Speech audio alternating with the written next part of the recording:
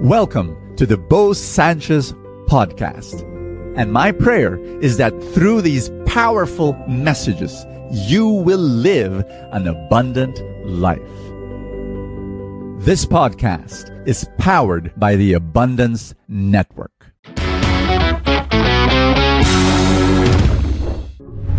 I have a tough word for you. Are you ready? Stop comparing. Stop complaining. Stop criticizing. Make a decision today to start committing your life.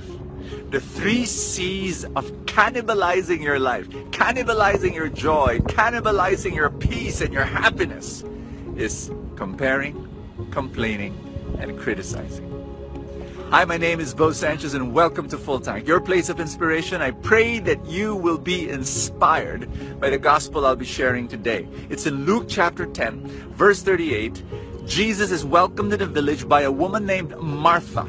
And she had a sister named Mary, and she was sitting at the feet of Jesus listening to his teaching.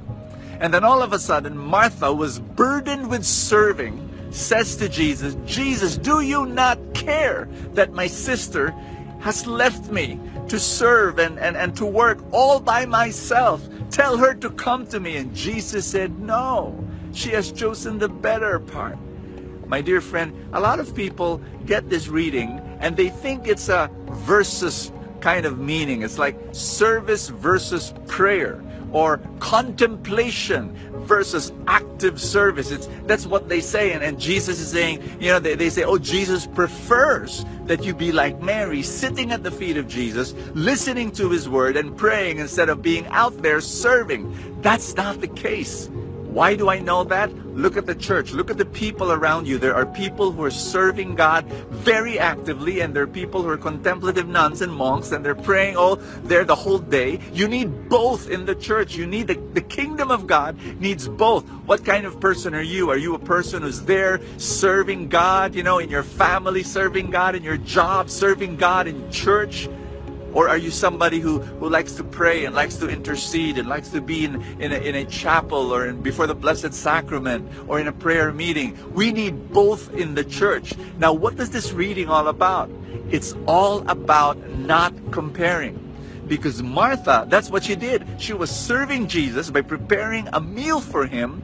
And then she starts comparing herself. When you look over your shoulder, that's when bad things begin to happen in your soul. Because Martha was serving in the kitchen, and then she looks over her shoulder at her sister Mary, and she says, "What? This girl, she's not helping me. She's there in front of Jesus, listening to him. Jesus, do you not care?" That's the problem. When you complain to God. Do you not care, she told Jesus, that my sister is not helping me? Listen to me. Stop comparing with your blessing and the blessing of the person beside you. Because, listen to this. It's all about motivation. Why are you serving? Martha, she was serving in the kitchen. And if her motive was, I'm here, what a privilege to be in this kitchen making a meal for Jesus. And if she had that gratitude in her heart, I am here not because I want everyone fair, and she should serve the way I serve, and it's not about that. The motive is, I want to serve Jesus. I want to love Jesus. And what a privilege, what an honor it is to be serving Jesus right here in the kitchen.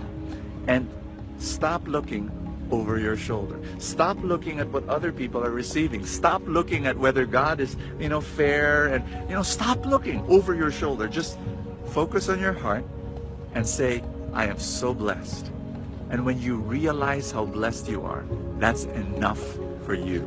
I'm going to say that again because I experienced this in my life. When I kind of like compare myself with other people, what I have versus what other people have, it makes me miserable. It really does.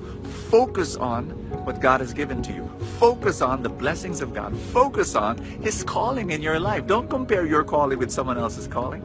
Don't do that. Make a decision to focus on what he has given to you and just be grateful for his love and his goodness. Can I pray for you? I'm going to ask God for His blessing. Father in heaven, I pray for this person praying with me at this time, that your love and your joy and your peace flow into this person's heart. And I pray for the spirit of gratitude. I ask that God just blesses you at this time, right now. Receive His power over your life and serve Him with a pure motive. I pray that you will see your service as a gift, an honor, a privilege. In Jesus' name, receive more peace, receive more joy right now. I pray for healing and miracles for you as well. Amen and amen. In the name of the Father, and of the Son, and of the Holy Spirit. Amen. Are you a parent? If the answer is yes, I want you to listen to our story.